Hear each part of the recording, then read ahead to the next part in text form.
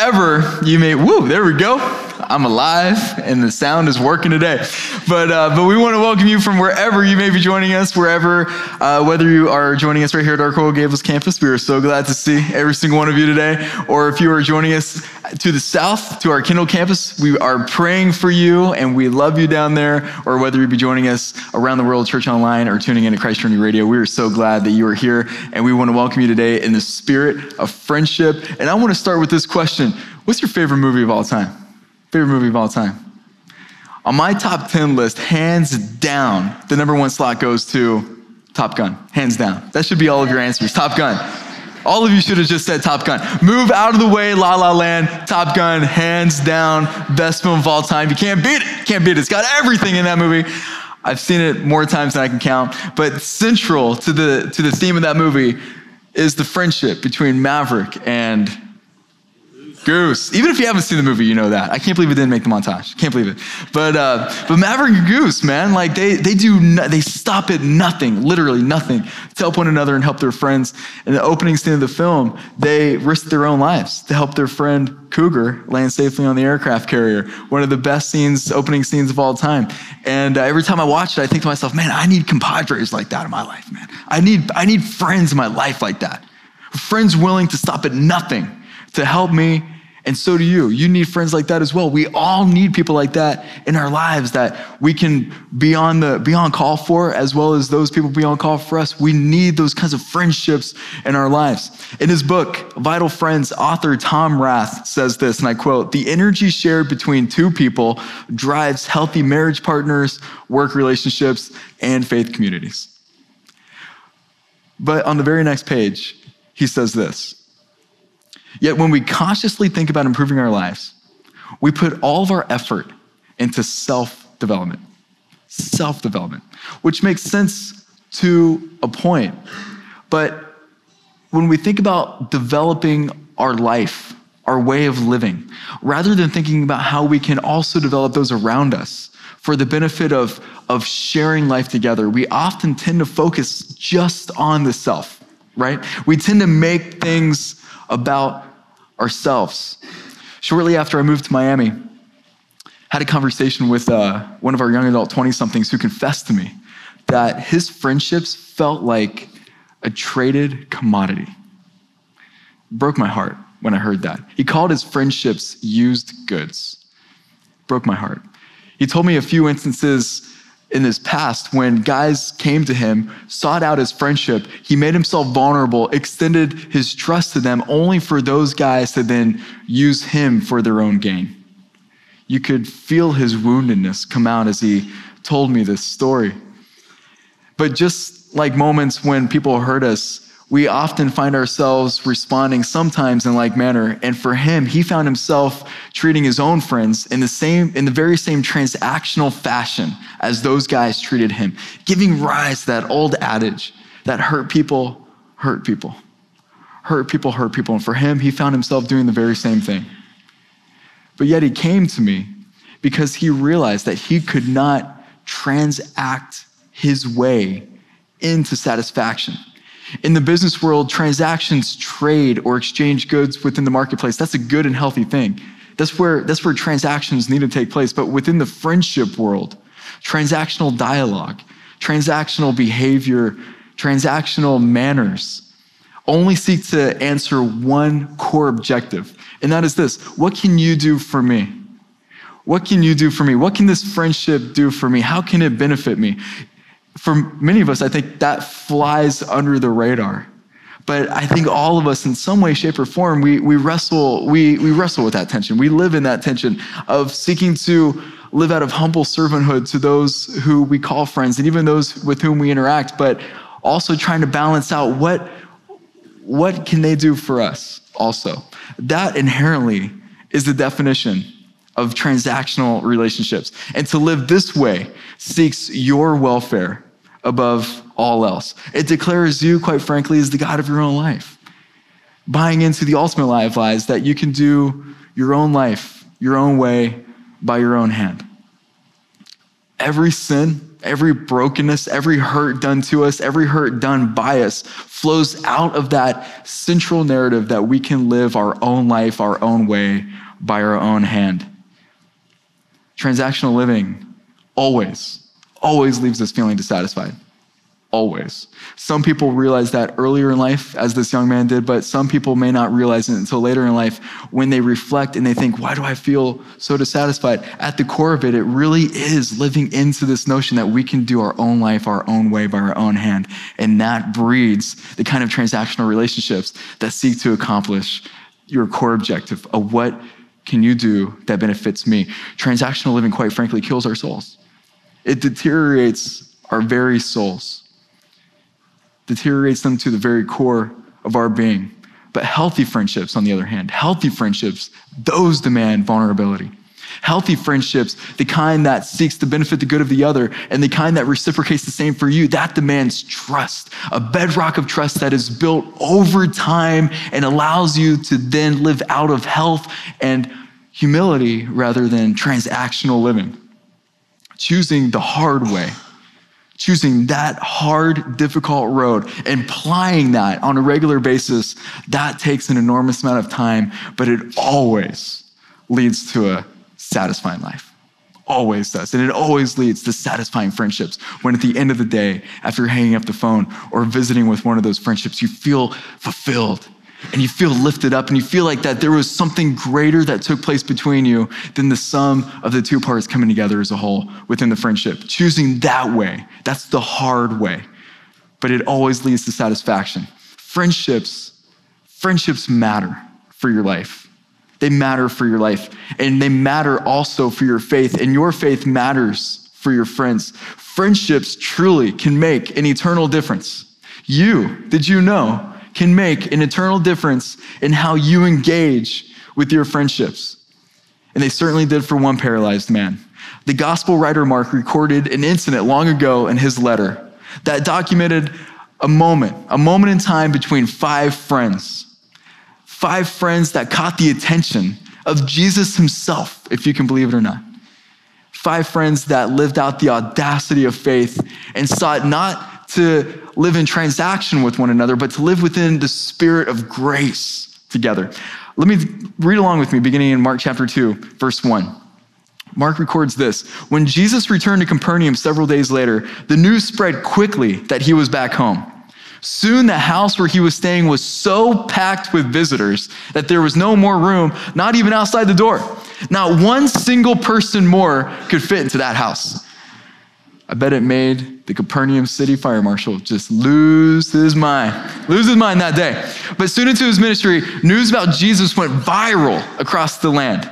I can imagine hundreds, if not more, sick and lame coming to Jesus, just hoping for something, anything. No one quite knew who Jesus was. This was so early on in the beginning stage of his ministry that no one quite knew who this man was. Was he just some kind of miracle worker? They thought, is he the real deal? Who was this guy? And I bet still others gathered around just to kind of see what David Blaine street magic this guy might do next. I mean, no one understood why he was there, who he was. They just saw Jesus doing extraordinary, unbelievable things wherever he went. And so crowds began gathering around him when he traveled.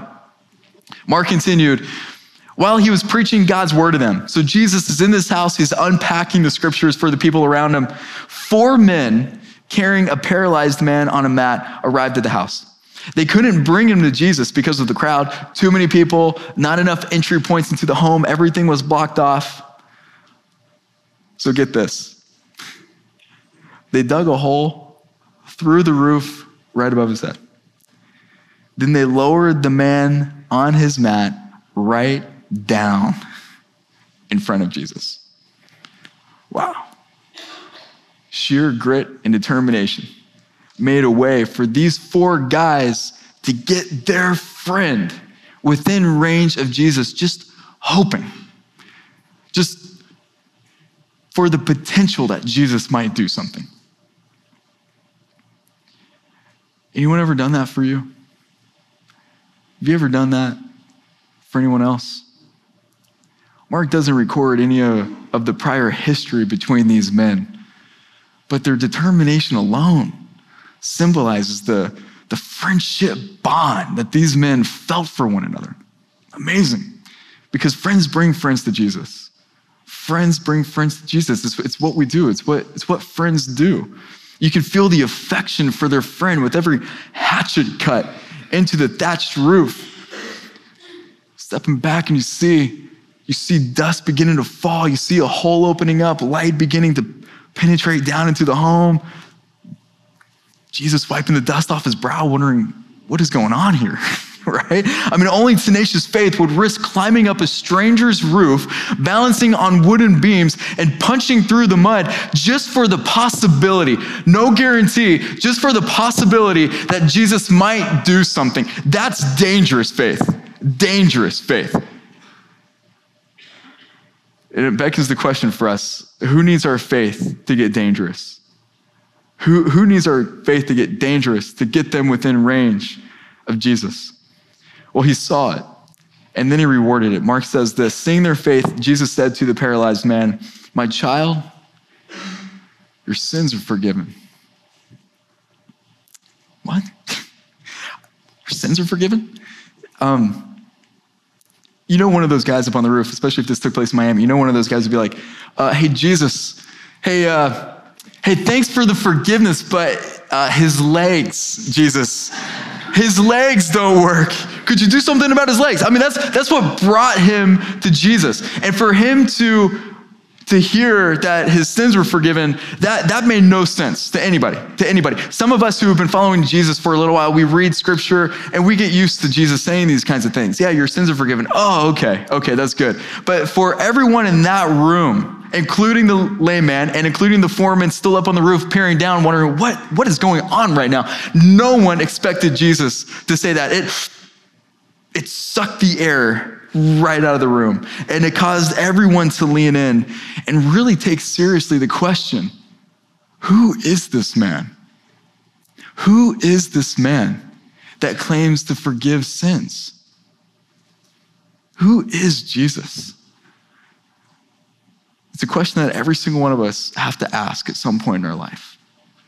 Who is Jesus? Well, it definitely got the attention of a few people in the room.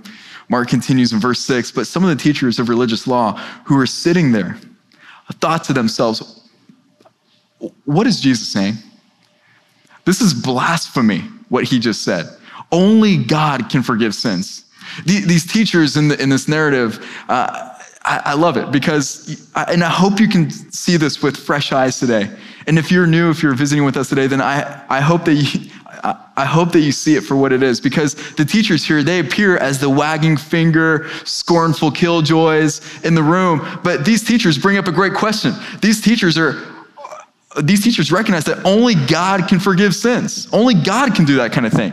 And everyone knew that a priest within the temple could pronounce the forgiveness of sins by restitution, repentance, and sacrifice in that order as the law lays out in Leviticus chapters 4, 5, 16, and 17. The teachers knew that very, very well. But what Jesus did here was something altogether different.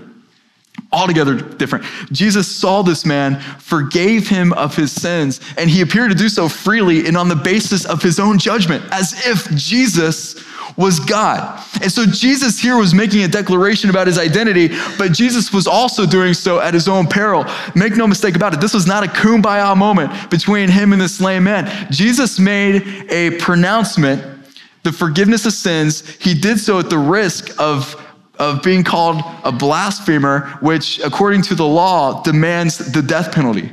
And so this is a very precarious position that Jesus put himself in at the very beginning stages of his ministry, and to do so for one reason, because Jesus wanted people to know in the room then, and wanted the lame man to know right there, that he came to bring healing forgiveness to not just him, but the whole world. He seems to be doing something so different than anyone ever thought that Jesus would do. In fact, Mark continues, he says this, and Jesus knew immediately what they were thinking. He knew that they were thinking along these lines. And so he asked them this question: why do you question this in your hearts? Behind that meaning, why are you questioning what's going on right now? Why are you questioning what I am doing? Is it easier to say to the paralyzed man, your sins are forgiven, or stand up, pick up your mat, and walk? Which is easier? To make a theological pronouncement about the forgiveness of sins, to say your sins are forgiven, or to offer empirical proof, what we all want anyway, to offer empirical proof that indeed the man's sins have been forgiven by virtue of him getting up, picking up his mat, and walking out the door of that house. Which is easier to say? Well, Mark records that Jesus said, so I will prove to you that the Son of Man has the authority on earth to forgive sins. Then Jesus turned to the paralyzed man and said, stand up, pick up your mat, and go home. At once the man jumped up, grabbed his mat, and walked out through the stunned onlookers. Just imagine seeing that before your very eyes. They were all amazed. Mark does not distinguish here between the crowds and the teachers and the foreman. He just says everyone here stood amazed and praised God, exclaiming, we've never seen anything like this before. Jesus did what he said he could do. He verifiably proved himself as the Son of God, able to forgive sins and provide healing restoration. But get this, not because of anything that the lame man could do, or anything that the foreman still standing on the roof could do for that matter. He didn't ask anything in return. He didn't go and then say, okay, you're healed, stand up and walk away, and then on your way out, go by the temple and make a sacrifice, and then we'll make sure everything's cleared up at the end of the day. He didn't say anything like that. He just said, stand up, get up, and go home. This here, Jesus forgave and healed this man solely based on grace and grace alone. This contradicted everything about their culture then, everything about their religious system, everything about how they lived their life. And quite honestly, I think grace still to this day contradicts everything about our life today. It still contradicts how many of us live our life, how many of us even understand our faith, certainly how we interact with one another. I mean, ask yourself the question, how often do you find yourself still bargaining with God? Still trying to cut deals with God? If I do this, okay, God, if I do this, then please do this for me. Or God, okay, like I've been living this way for so long. Please do this for me. Or how often do you try to reconcile, okay, I'm living, I haven't done this thing that I used to do in so long, so certainly I've made my way into heaven by now, right? How often do we still ask ourselves those kinds of questions? Listen, friends, our faith isn't transactional. Our faith isn't based on anything like that. Our faith isn't even about behavior modification. It's not even about now I gotta do something different and not say these certain things and do these certain, like out of your faith, there comes a way of living into what it means to follow Jesus, but our faith doesn't demand that, nor does it even tell us to do that. Our faith, if anything, is based on grace and grace alone. And in that day, in that house, I believe that those people not only witnessed the miracle of a man being forgiven and a man being healed, but they truly witnessed the miracle of grace. Grace is the true miracle in this narrative. Grace is the true miracle. And I believe that Mark set this in the second chapter right after the introduction because he wanted everyone to read on from this point with this in mind, with grace in mind. Grace is the true miracle. Jesus saw a man who sought him and found him, and then he responded with grace. My friends, this changes everything. This changes everything. Transactional living will kill your soul. It will kill your soul. It will deteriorate you over time to the point where you can hardly recognize yourself and allow yourself to enter into a real healthy relationship with someone else. Transactional living will kill from you. It will demand you. And if you build your life's foundation upon it, then your faith will naturally follow suit. And you will constantly find yourself asking the question, who is Jesus? Doubting his promises, doubting what you hear about yourself, doubting friendships. I believe this, and I've said this before, that I think that when people doubt their faith, it's less about the intellect and it's more about the heart. It's more about they can't get over themselves. We can't get over giving up our own way of doing life to really receive the true miracle that Jesus brought that day. Grace. Oh, grace. So good. Grace changes our worldview from asking, why did this happen to me? Why is this happening to me? To then asking the question, who is this one that offers healing forgiveness for me? Grace changes the question. It changes everything. Now, this is important to note here. Trusting Jesus does not take away the physical ailments and pain from life. Please do not read that into this narrative. But rather, Jesus promised that in the midst of our physical pain and ailments, in the midst of the brokenness of our life and our world, that our Heavenly Father extends gracious healing forgiveness to every single one of us to where we can live a true and real and satisfying life in the here and now. That's what this narrative promises for us. Transactional behavior always overpromises satisfaction, and it never delivers. Never. Grace, on the other hand, promises satisfaction, and it delivers every single time. These 4 men affected forever the eternity of their paralyzed friend because they graciously set aside their own lives for a few moments in time to get their friend within range, who then graciously offered healing forgiveness to the man. Grace got their friend to Jesus. Grace healed the man. Because friends bring friends to Jesus. It's what we do. It's what friends do. Friends bring their friends to Jesus. This whole passage here in Mark 2, it beckons the question of all of us, who needs to get in range? Who do you know who needs to get in range within Jesus? The short answer is everybody. Everybody needs to get in range with you. Everybody needs and deserves to hear the healing forgiveness that Jesus promised to extend to every single one of us in this room, every single one of us not yet here in this room, to the whole world. This is open to everybody. No one's excluded. No one has to earn it. No one needs to deserve anything for it. You just go. You just bring them within range. Everybody needs to hear this, because at the end of the day, people are dying in our world. People are dying within our church. Lives are in the balance for a lot of people within our church. Certainly people within our city. Families are constantly on the brink, and eternity is at stake for every single one of us. I want you to feel the urgency of our faith. I really, really do. I want you to feel that right now, because it's true. It's true for all of us. It's true for our family members, for our friends, our work colleagues. It's true for people in this city. Just in the 18 months that I've been serving in this church, I've done 3 funerals of young men, 30 years old and younger. This is a true statement. And I know a lot of you feel it too, because you interact with us on a regular basis as well. And you know how hard it can be to remove the barriers out of the way, to get things out of the way for people to come into range of Jesus, to let Jesus do what only he can do. We're not the ones called to save anything. Thank God for that. I'm not the one who's called to heal the man. Thank God. I'm just the one who's called to bring him within range. And every one of us have that calling on our lives. Every single one of us do.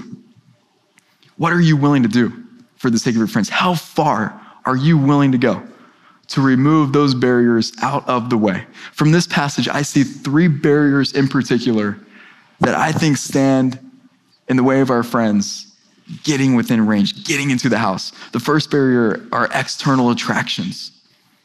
External attractions. For some, just getting to church can feel like the most difficult step of all, even for us, even for those of us who follow Jesus. Though our doors are wide open to anyone who wants to find and follow Jesus, sometimes just getting into the house itself can feel like the most difficult step of all.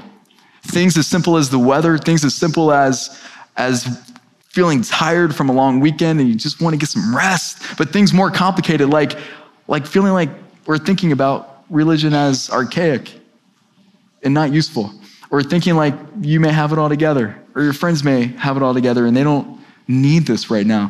Friends, whatever stands in their way, in order to get them out of the way, means that you need to get into conversation with your friends and share why your experiences here matters so much, why restoration and reconciliation matters so much, Why waiting to get on the boat maybe an hour later in the morning matters so much, because life itself flows out of that truth.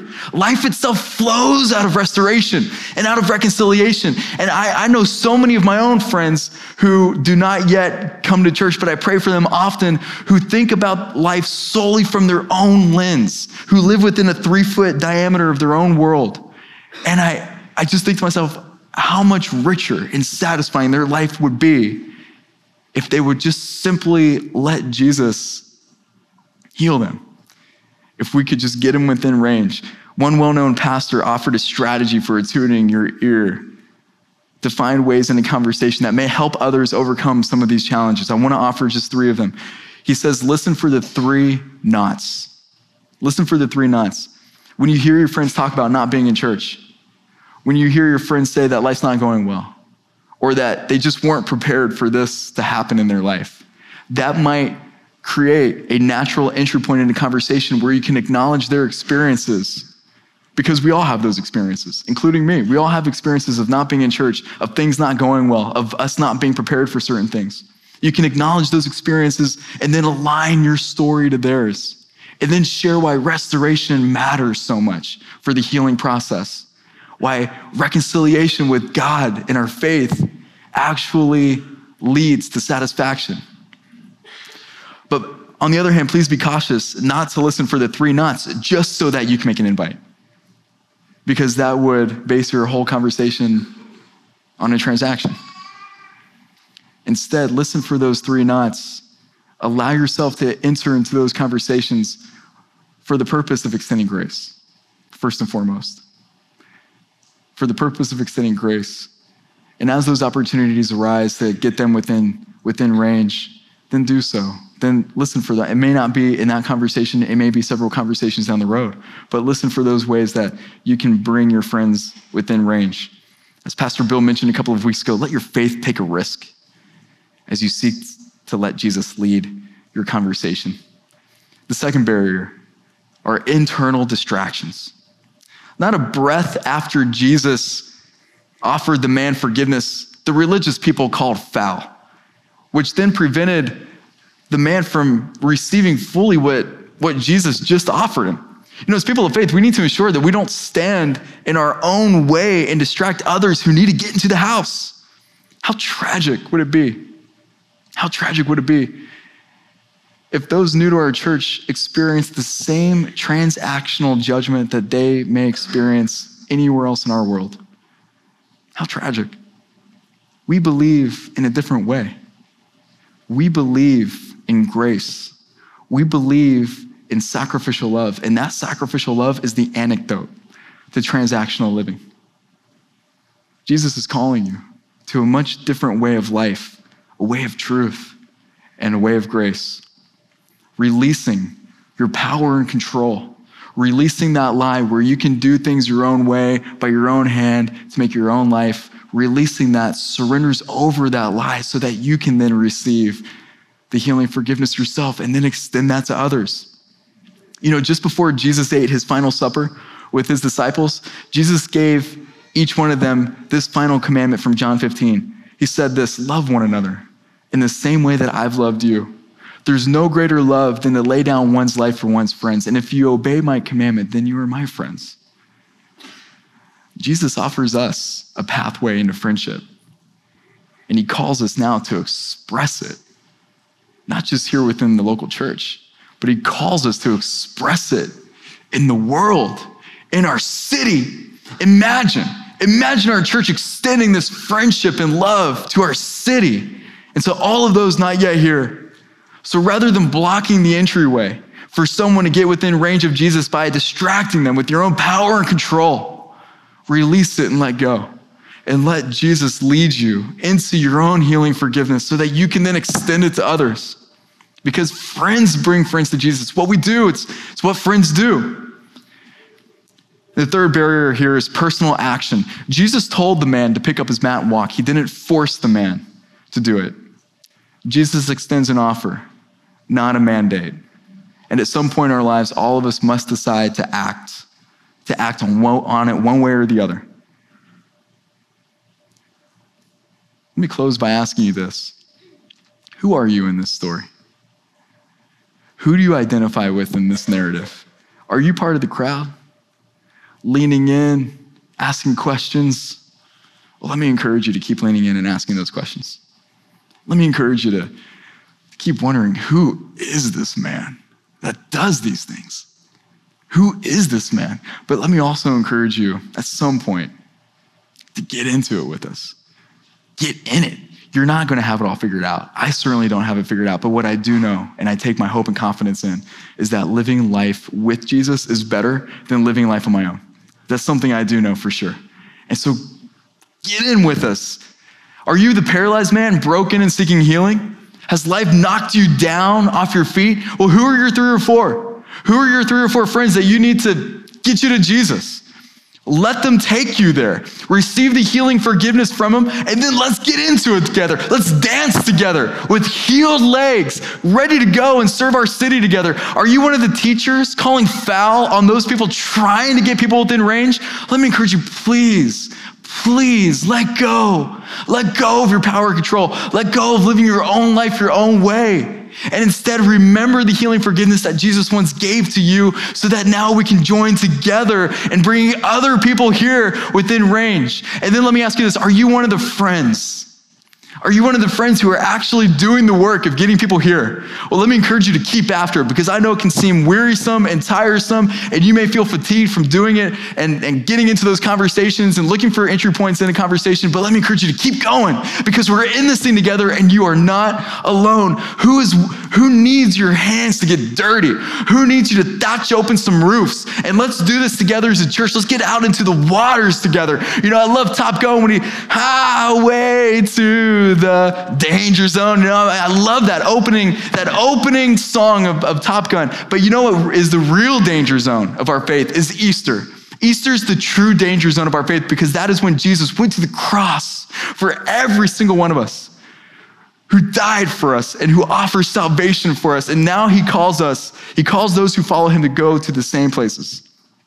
So let's go to the danger zone, man. We've got nothing to fear. Nothing to fear in this world, certainly nothing to fear in this city, as we live as a church, fearless and undaunted to go out and to get our friends within range. 4 men brought 1 man. Who's your one friend? Would you pray with me?